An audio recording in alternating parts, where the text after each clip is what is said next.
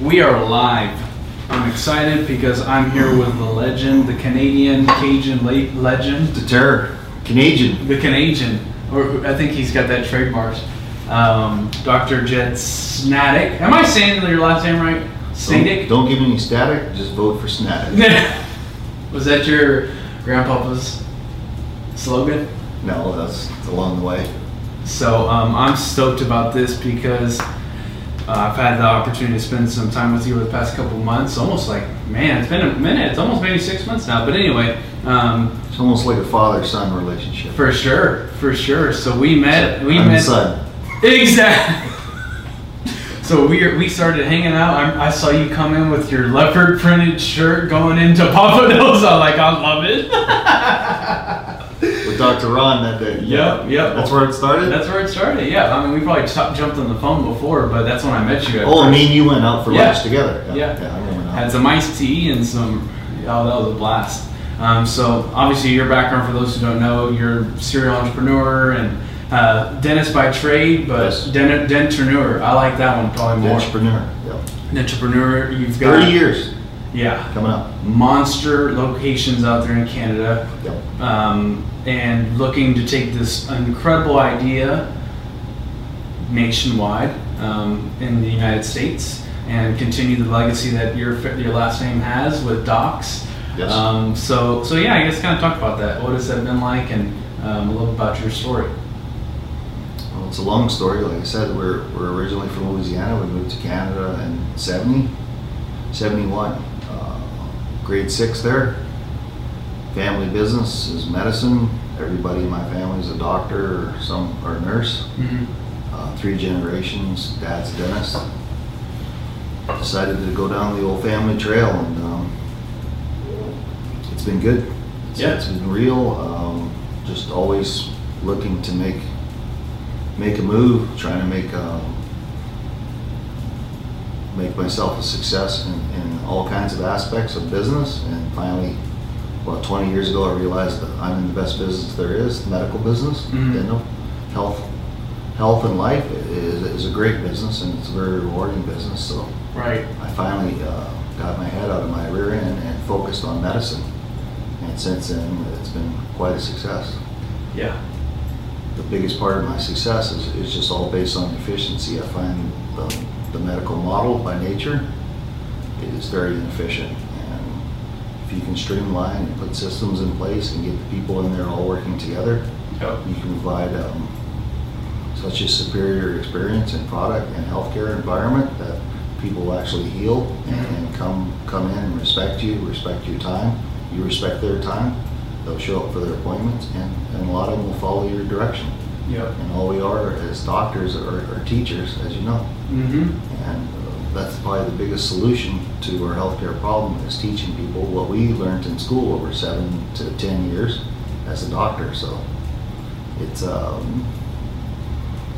that's what is evolved into my vision. It's now called Life Path Wellness. Mm-hmm. And it's basically a one-stop shop.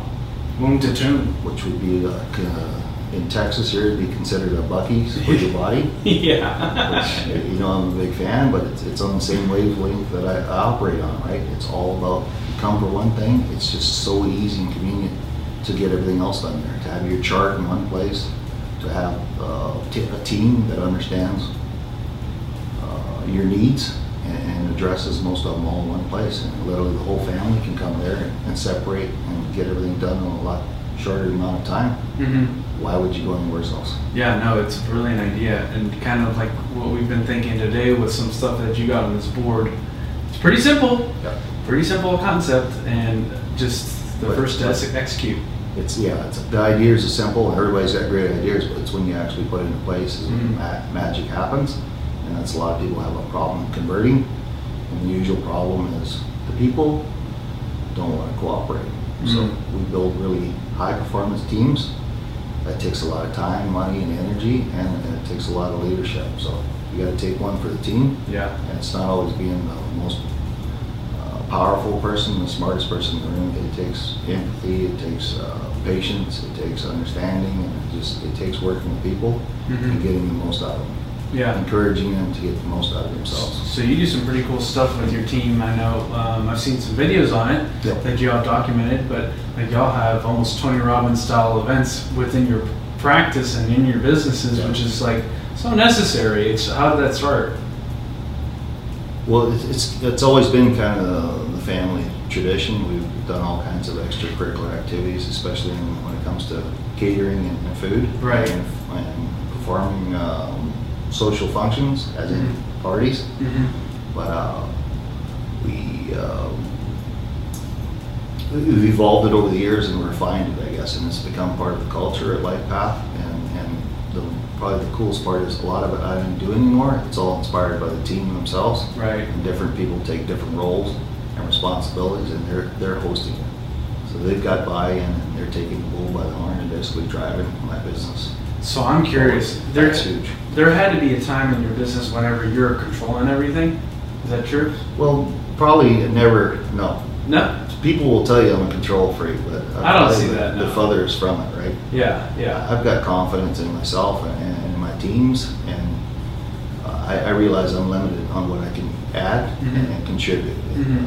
I'm a lot more powerful when I can develop a bunch of people with my skill Yes. set, Yeah. right, and share not only the vision but the knowledge and the skill set and tools for them to rock and roll. Yeah. That's one thing I've noticed. Yeah. Because you see so many people who are in business and that's what they do is they are control freaks. Yep. You know, they're trying to manage every single aspect and they don't really go anywhere. Or they, you know, it's a firecracker. I mean, it's to be honest, I have an old saying that, and you'll know it when you see a person that is really in command. I say, when you're the man, you don't have to tell anybody you're the man. Right. Everybody else will tell you. Right. You already know it before the man Right. even shows up. Yeah. You've heard about the man or the woman, right? It goes both ways, right? Yeah. But you got women that are superior leaders too, right? Yeah, and you Just work with some naturally. strong women, and Yes. they're fun. They're great. I had the opportunity to hang out with them here in Houston, and I'm excited once this Corona deal dies Oh, down. yeah, they're really jacked. They're fighting their way through it, and doing what they can. But yeah, they look forward to sunnier days. So I'm curious with your success, and for those who don't know, that you have how many employees? Between our operation, about 200 Yeah. in their crew, and headed for 500 Right. within a year or two. Yeah, I mean you're looking at opening multiple locations this year. Obviously, this whole thing has put a little hump in the A road. little delay, yep. Yeah, a little delay, but it's not going to stop the overall vision because it's not going to. These are forever businesses.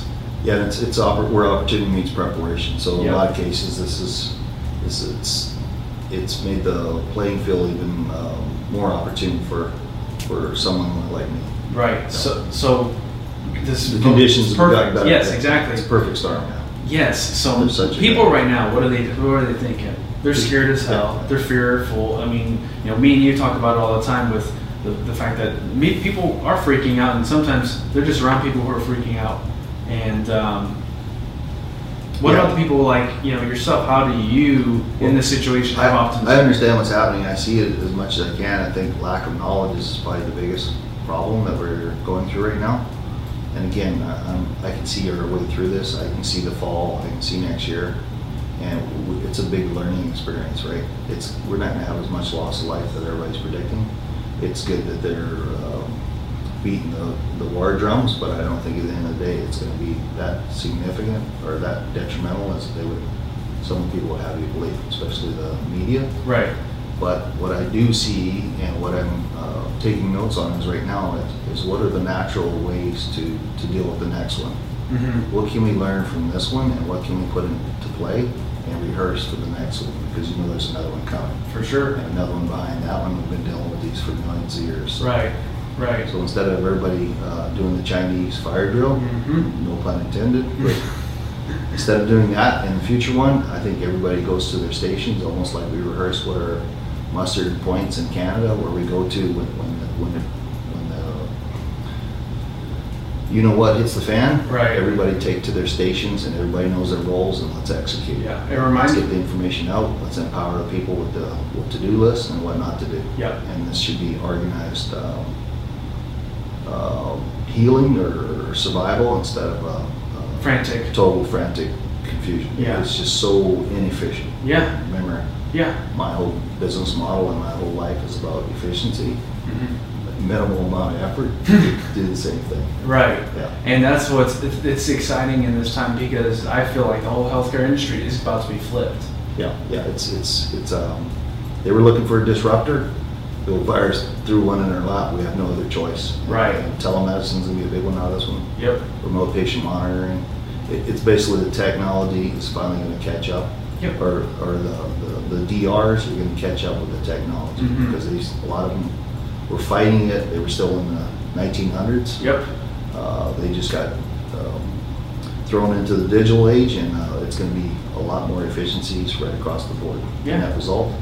And the healthcare crises will still be a crisis moving forward, but there won't be a shortage of doctors. They'll be that much more efficient coming out of this pandemic. And you're seeing it already. Like, you look on the news and you see Trump up there talking about telemedicine, talking about CPT codes and insurance. And now in Canada, what do? Yep.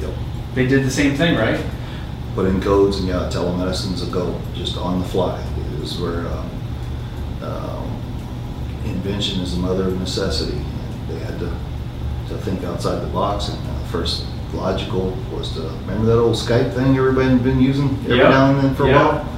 Probably one of the greatest things of all time, Star Trek from way back, in your house, on your internet. How much easier can it be?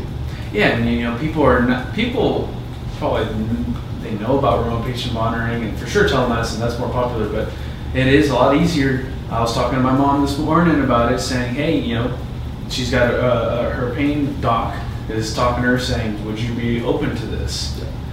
Because you can do most of it from home. On the app I'm on, every day at like 7:30, they text me, have you taken your medication? Mm-hmm. I've got to actually go to it and click on it. Mm-hmm. Sometimes lie to it because I haven't, but I have to do something, or else it's going to keep prompting me.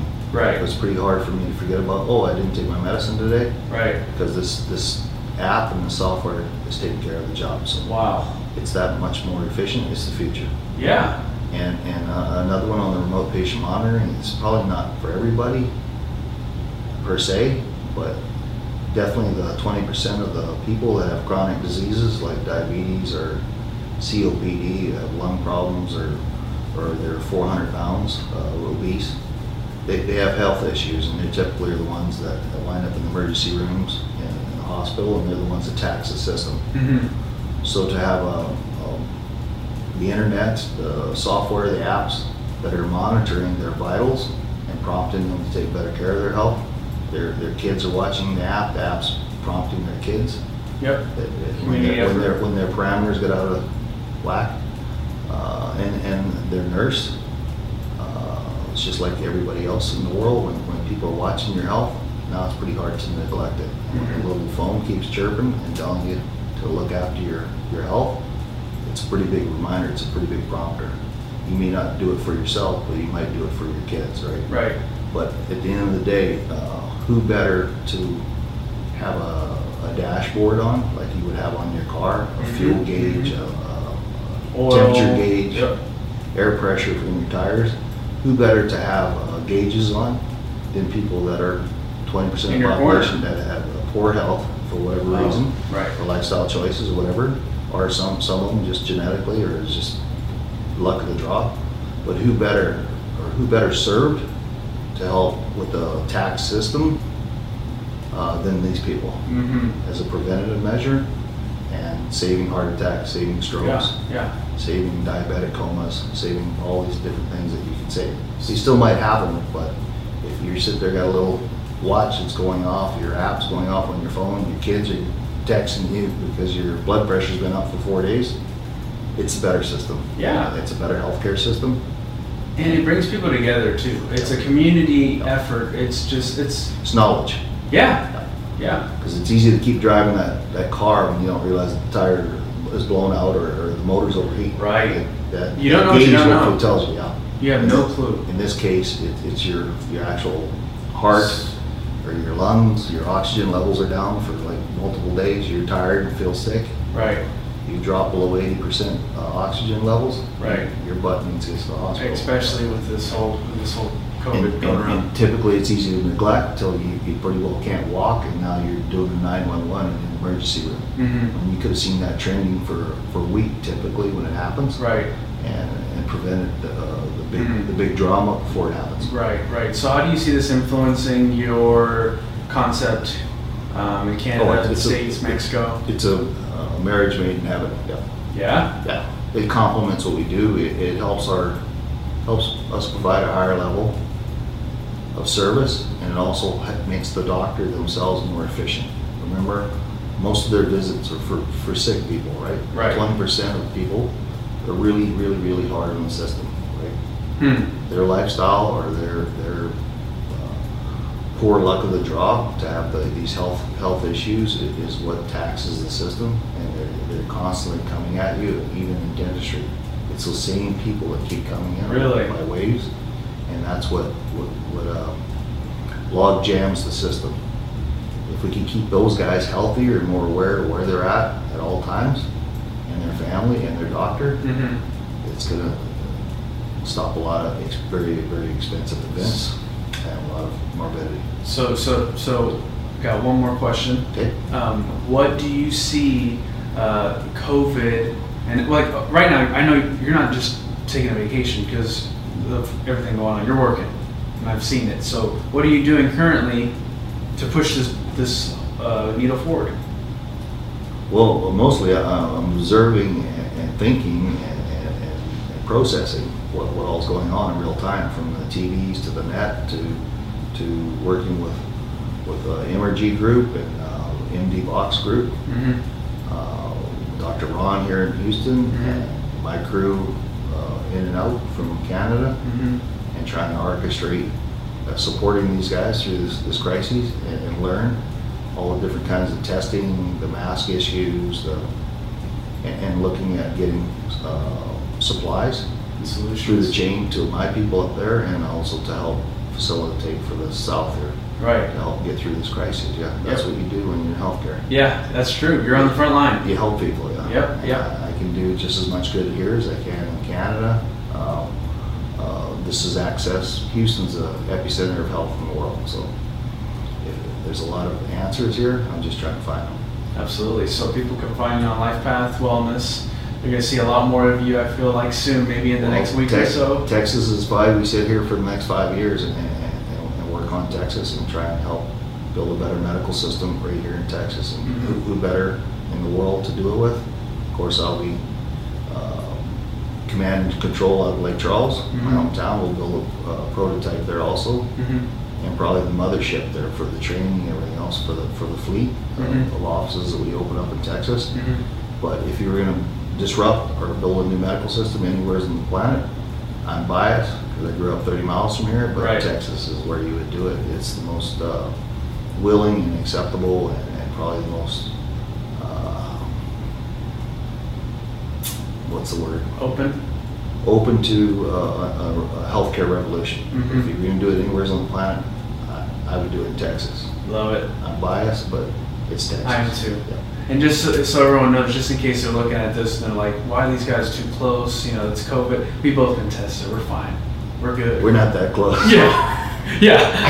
Yeah, exactly. So anyway, I know this won't be the last time, but I'm excited to continue this conversation. Oh yeah, this is good energy. Yeah, so thanks for your time. You bet. Okay.